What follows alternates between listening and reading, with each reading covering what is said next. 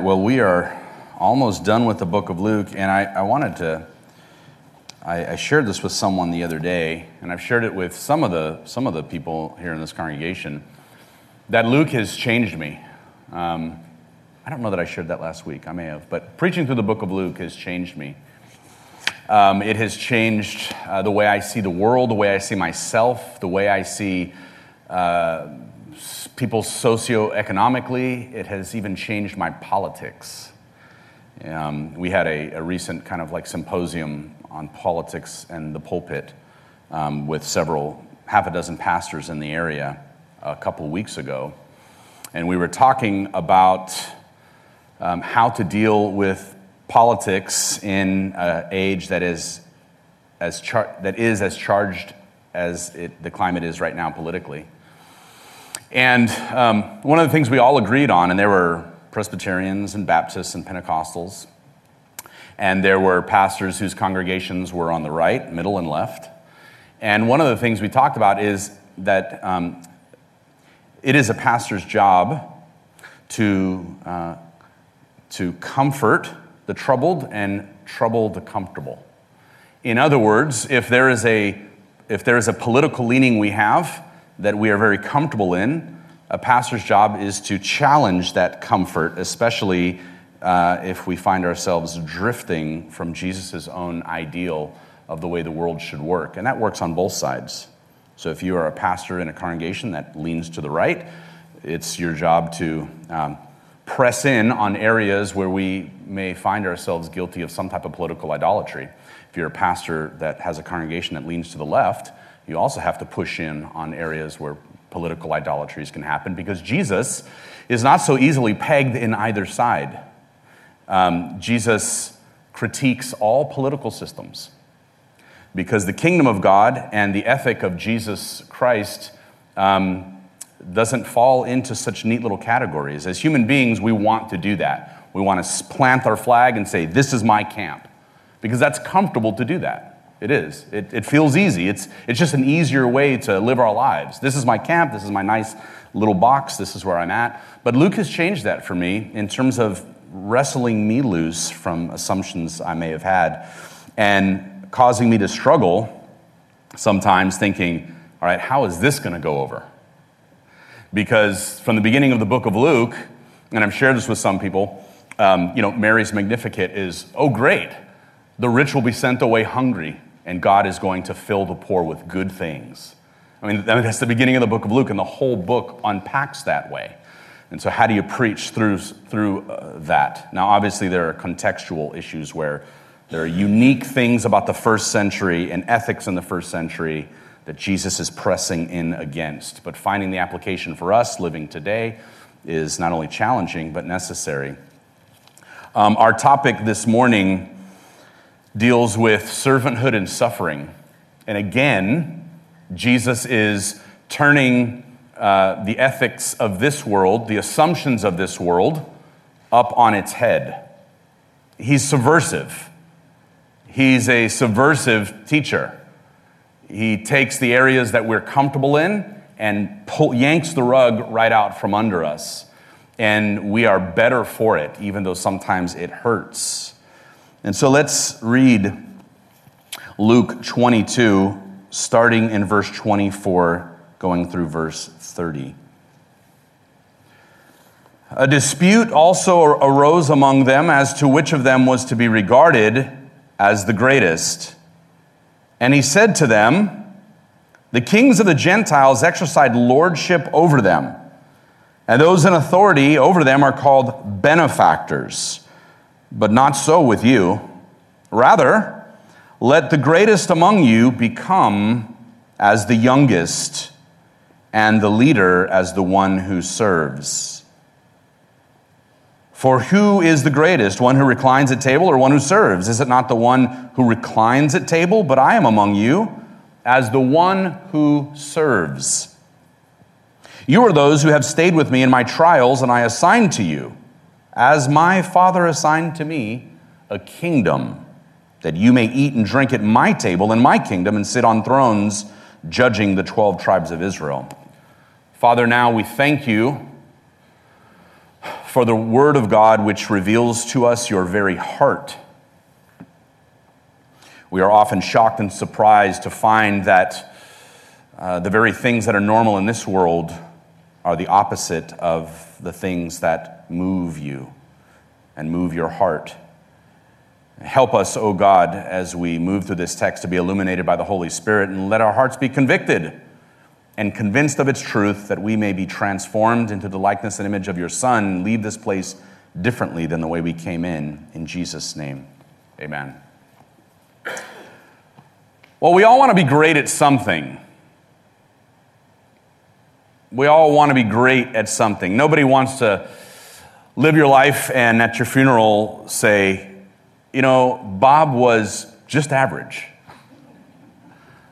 Nobody wants to hear that. We all want to be great. We want to master something. We want to be known for that greatness, especially if we're really good at something and we master it. It feels good that people would recognize us.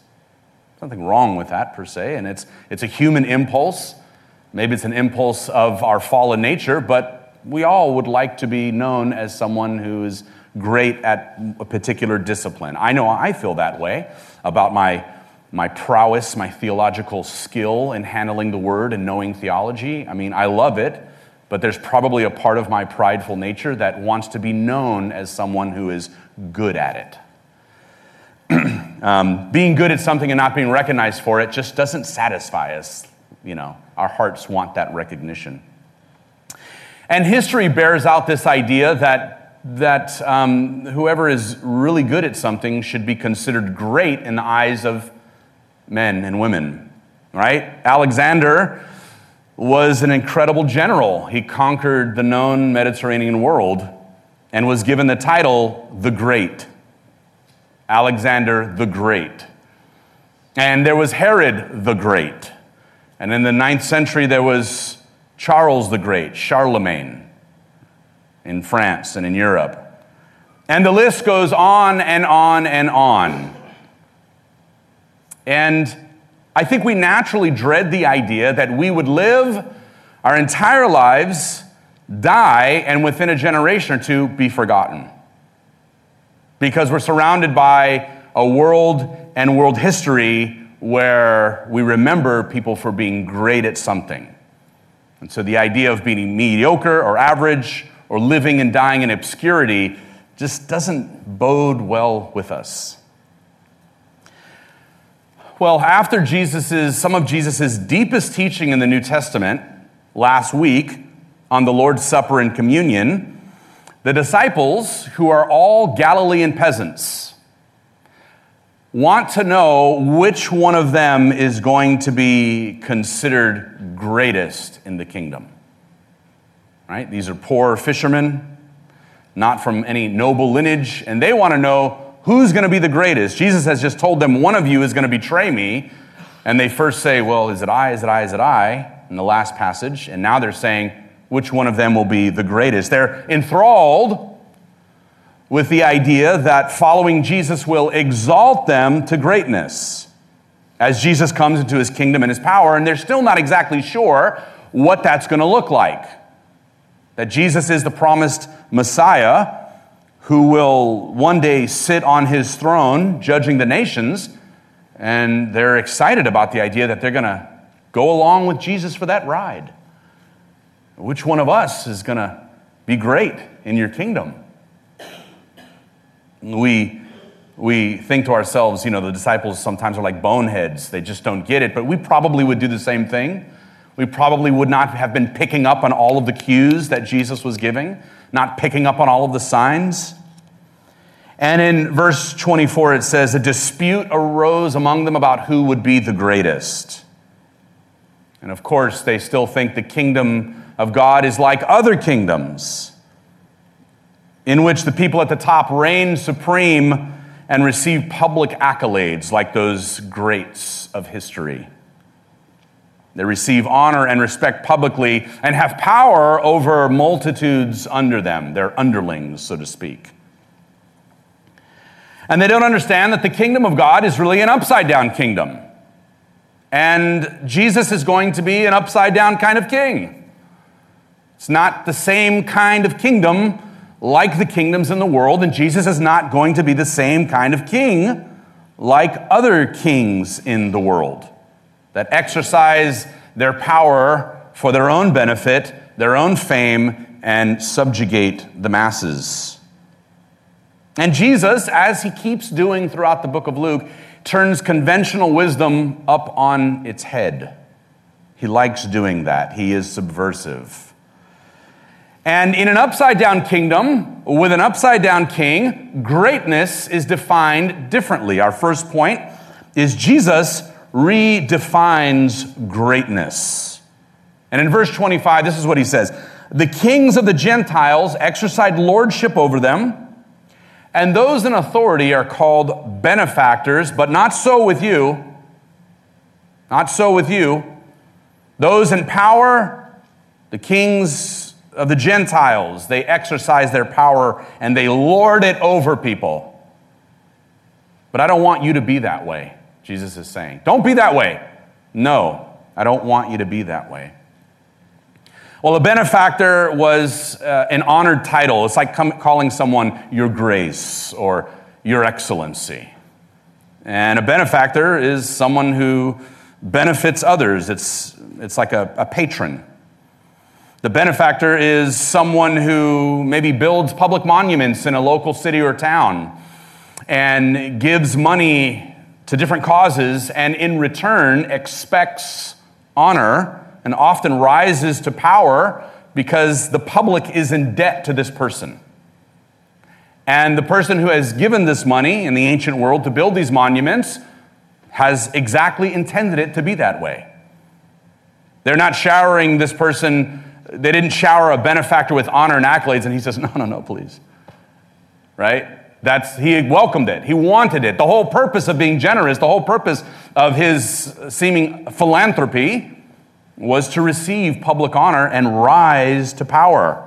So a benefactor was someone who achieved power by public funding of monuments and giving money to causes, putting the public in their debt, so that when people saw that person, they would say, benefactor. And it was a title, similar to your excellency, your grace, kiss the ring kind of behavior. I watched a documentary recently about Dale Carnegie, who was a Scotsman who came to the United States and hacked business. I say hacked, I mean he had a mind for business. He figured out, I think he was in the steel business, some of you, and he was ruthless in the way he did business and became, I think, during his time, the richest man in the world. And he had probably billions in his day, which I don't know what it would translate to today, but there was the Rockefellers and the Carnegies and all these different groups, but he was wealth beyond imagination, and he became a great philanthropist, and he wrote all kinds of volumes and books about the way people like him should behave. And he identified himself as a robber baron. And he said, all the other robber barons like me ought to give our money away. And he gave his money away, and there's Carnegie Hall, and there's Carnegie Mellon Institution, and there's all these different institutions, and they're great institutions, but they all bear his name, right? I mean, so it was great that he did that with his money after, being ruthless in business, right? I mean, that's kind of the way our world works. Let me, cut the throats of all of my competition, and shut down other small businesses and monopolize my industry, and then I'll take all my millions and billions and give it away and look like a good guy. Well, that's a benefactor. That's exactly who Jesus is talking about. That's a benefactor, someone who gives all this money away and stamps their name on all their philanthropy. I'm not saying it's bad that he gave his money away, but what I'm saying is the Christian ethic is much deeper than that. The idea of why we serve, who we serve, and how we serve should not be tied to the appearances and the opinions of others. The idea that you would give without expectation of public recognition or serve without the expectation that your name would be in bold lights, was unheard of in the first century. It's almost unheard of today, but some people do it. The idea that someone would do good.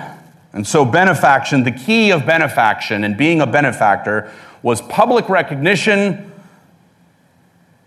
and the gaining of status and power through that public recognition. If you weren't recognized for what you did, well, what was the point?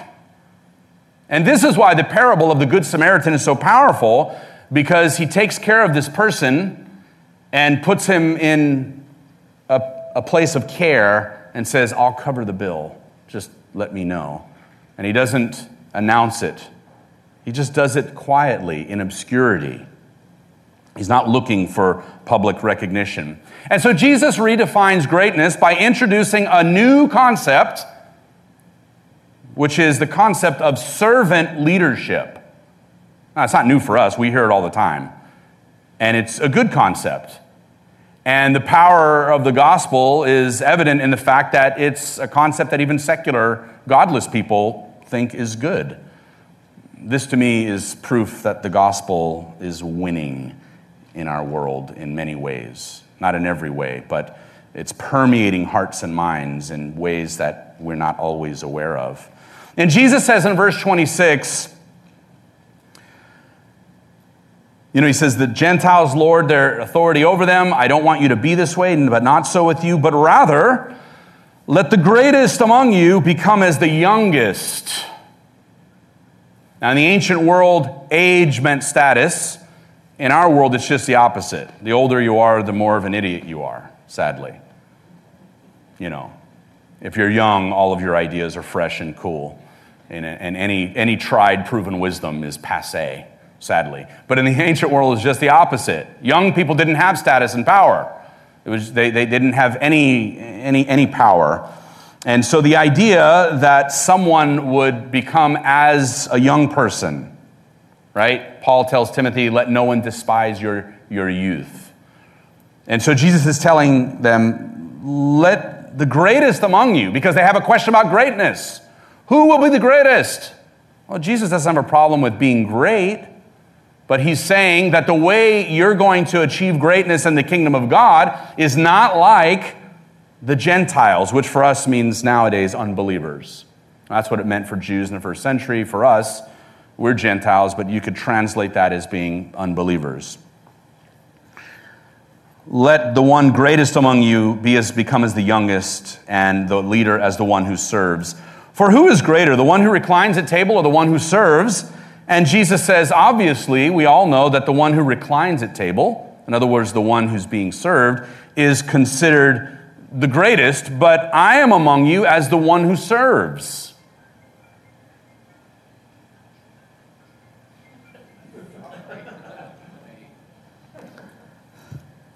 Jesus says, I'm among you as one who serves. And it's a shocking contrast because it's the contrast of a powerful ruler, a king, or a dictator versus a table waiter. Let the one who is greatest among you be like someone who waits tables. They're looking for titles, and Jesus gives them towels. Let the greatest among you be like someone who serves or waits on tables. This is something even many church leaders don't get. I had a conversation the other day with someone about some churches that have a parking space up front that says reserved for the pastor. And if they're really with the program, it says reserved, there's a space right next to it that says pastor's wife. Yes, there are churches like that. But Jesus said, I am among you as the one who serves. It's not a popular concept to this day, even though we pay a lot of lip service to it, because it doesn't come with a whole lot of outward glory and fame and recognition. Servanthood is humble work, and it often feels thankless and can weary you. The greatness the disciples seek is found not in being great, as it were, but in being small by serving others. And this is a radical concept for the Jews in the first century, It still is a radical concept for us in different ways. In an article entitled "College Admissions Committee Accepts Recommendation by School Custodian," Rebecca Sabke, an undergraduate admissions counselor at an Ivy League school, reads over 2,000 college applications every year. She writes, "The applicants are always intellectually curious and talented. They climb mountains, head extracurricular clubs, and develop new technologies. They're the next generation's leaders. Their accomplishments stack up quickly. But she's always on the lookout for one rare quality: servanthood, as exemplified in this true story. A student from a large public school in New England was clearly bright, as evidenced by his class rank and teachers' praise. He had a supportive recommendation from his college counselor and an impressive list of extracurriculars, but one letter of recommendation caught my eye," she said. "It was from a school custodian." And letters of recommendation are typically written by people who the applicant thinks will impress a school. This letter was different, though. The custodian wrote that he was compelled to support this student's candidacy because of his thoughtfulness for others. This young man was the only person in the school who knew the names of every member of the janitorial staff. He turned off lights in empty rooms, consistently thanked the hallway monitor each morning, and tidied up after his peers, even if nobody was watching. This student, the custodian wrote, had a refreshing respect for every person at the school, regardless of position, popularity, or clout. And this student served others without any regard for recognition. Over 15 years and 30,000 applications in my admissions career, she said, I had never seen a recommendation from a school custodian. It gave us a window onto a student's life in the moments when nothing counted, when nobody was watching. The student, she said, was admitted by unanimous vote of the admissions committee. And so my question for us is, do we serve others when nothing counts, or when no one is watching, or when no one is keeping score? You know, the world is just the opposite. They do good to others so people will notice. But do we serve people because it's a posture of our heart when no one's watching? See, the gospel reorients our obsession with our own status and the need to be recognized. It reorients us to the needs of others, not our own needs. And this isn't rocket science. This is another way of Jesus' teaching to love your neighbor, which is the second greatest commandment besides loving the Lord your God. That's all this is. This idea of servanthood is just another way of saying love your neighbor. And let me tell you something about serving others. You don't serve others just because there is an apparent need. In fact, if you limit yourself to serving other people only when there is an apparent need, you won't be a very good servant. Serving others is a posture of the heart. Servants allow themselves to be inconvenienced. They're not enslaved to efficiency, right?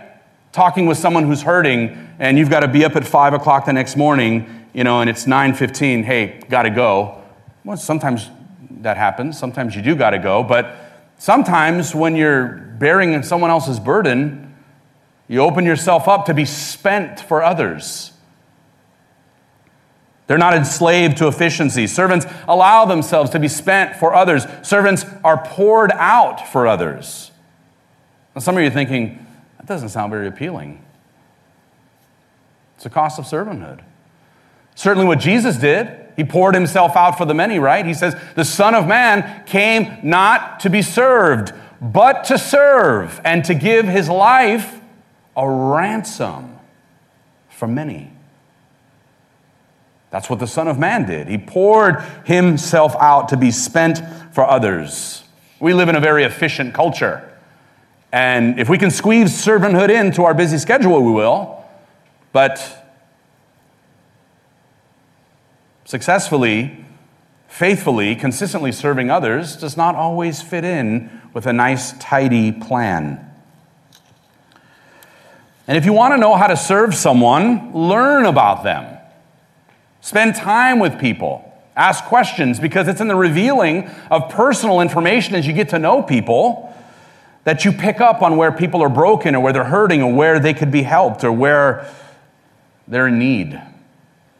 Because let me tell you something, people don't always volunteer their needs. They don't. Because we're embarrassed to do that. It's hard to be vulnerable. Often the person sitting next to you is hurting in ways that you have no clue about because we are not always that willing to share our hurts and pains and needs because people don't always handle with care that information. And so sometimes putting your bleeding, broken, throbbing, palpitating heart on the table is not always faithfully stewarded by others, and so you keep your pains and your needs close to you. And so getting to know people is a way to serve people, because in the open exchange of relationship and information, we can love people better. Last week we talked about the communion of saints, and that requires relationality with each other. You cannot have communion with one another if there is no relationship. And so, part of the church and what we do as God's people is we build relationships with other people so we can serve them. The second thing Jesus does is he not only redefines greatness, but he also rewards suffering. Servanthood and suffering. That'll get everybody excited. That's incredible marketing for Jesus to build the church in the first century. I've got a plan for church growth. Servanthood and suffering, it's going to go over great. Now, lest you think Christians are the losers of history, because sometimes the message can sound dour and dreary. You got to serve people, you got to suffer. Listen to what Jesus says. Not only serving, but suffering with him means we'll reign. All right? Remember, we're talking about a question about greatness.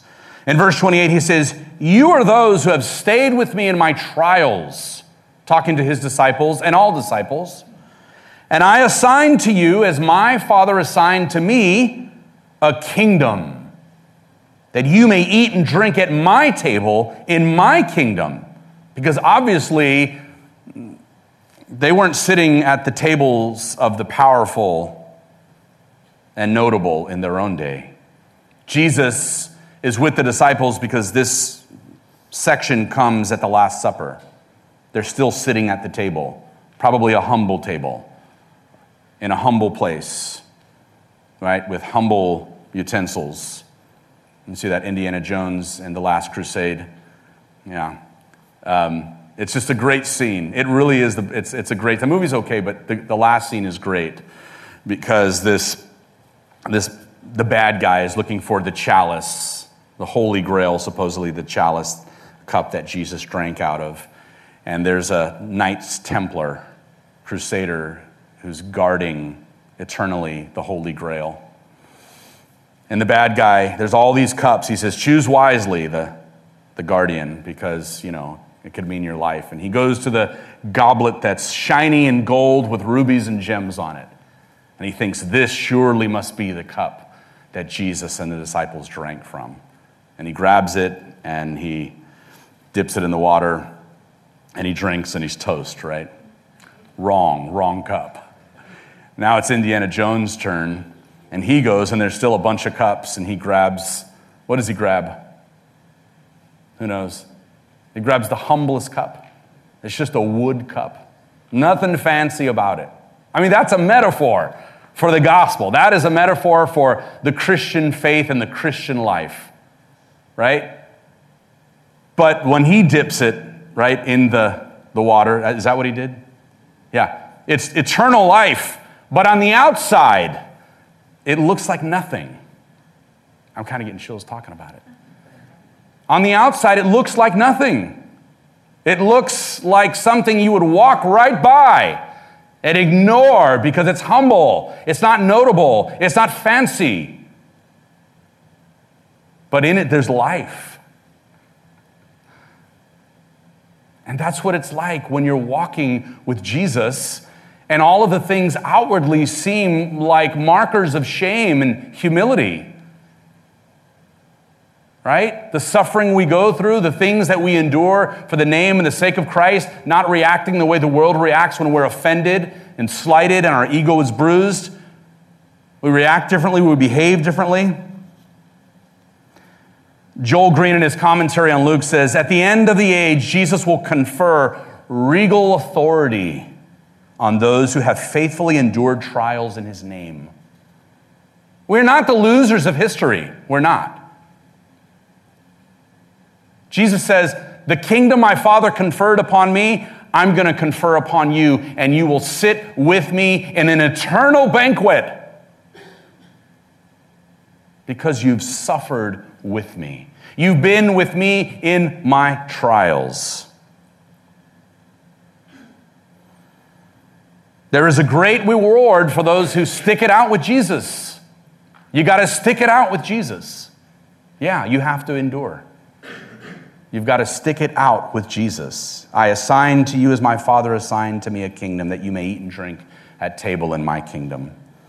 Romans 8:17 says, now if we are heirs, heirs of God, and co-heirs with Christ, if indeed we share in his sufferings, in order that we may also share in his glory.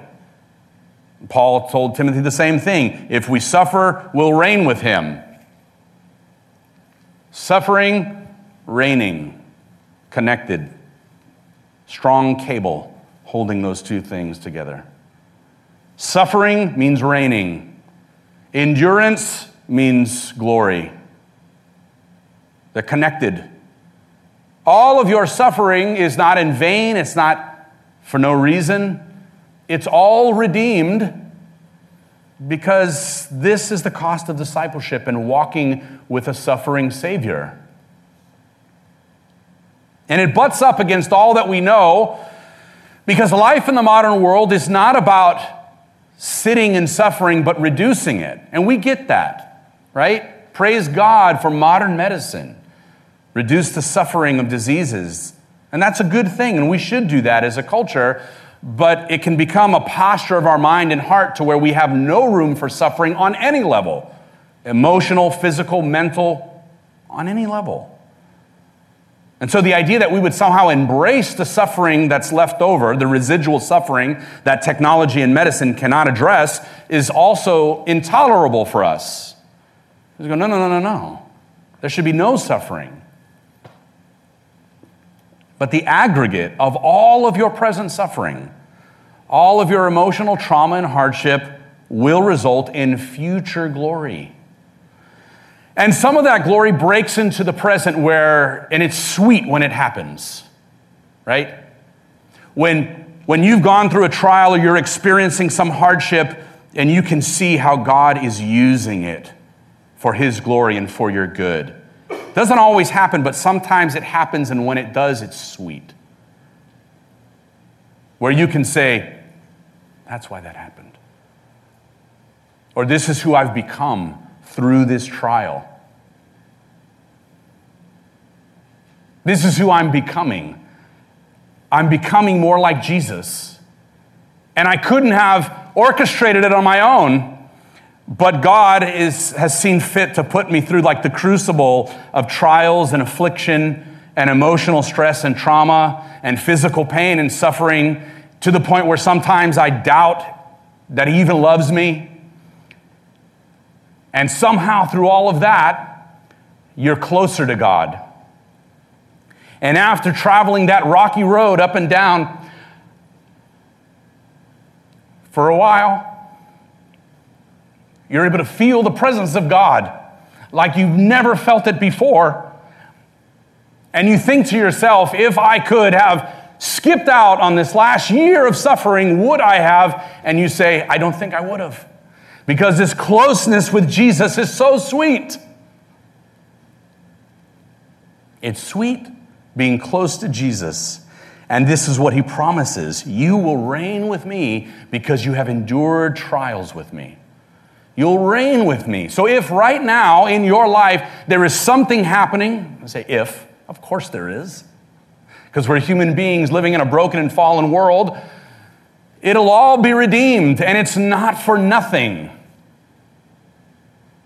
God will redeem it. We'll reign with him, sitting with him in an eternal banquet of feasting and rejoicing and glorification and joy. Because right now, sufferings in this life threaten to swallow our joy. Everything one day that was broken and sad, which will turn to joy and happiness, will be that much more joyful for once having been broken and sad. If that makes sense. And Jesus, in conclusion, doesn't ask us to do something that he himself wasn't willing to do. He doesn't ask us to endure trials and hardships because he himself hasn't. He already has. He left the throne, became a servant. He suffered immense pain and affliction, and we only have to experience just a fraction of that. And now he reigns in the heavens and invites us to do the same, to follow the road of servanthood, to journey with him along the road of suffering, because it's there that we find true greatness. Let's pray.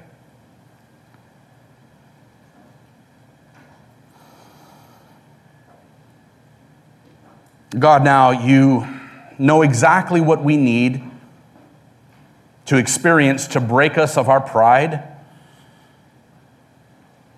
our love for this world, our connection to this current, present, evil and wicked age. You know, Lord, how to break us of those lusts and appetites and those ungodly bonds that cause our heart to wander. It is a truth that we grow less when times are good and grow more in times of suffering and hardship. And so, Lord, we pray that none of our suffering would be wasted, that none of our trauma would be for naught. But, Lord, you need to give us a glimpse of the future glory that is yet to be revealed in the coming age here in this life, that we may taste slices of it to continue every day, that we may experience a glimpse of that glory that you have prepared for us for all of eternity. And we cannot endure without your grace, and so we pray for a double, triple, quadruple portion of your grace to endure, that one day we might reign with you around the table in the heavenly banquet when the kingdom comes in its fullness and power. We pray these things in Christ's name. Amen.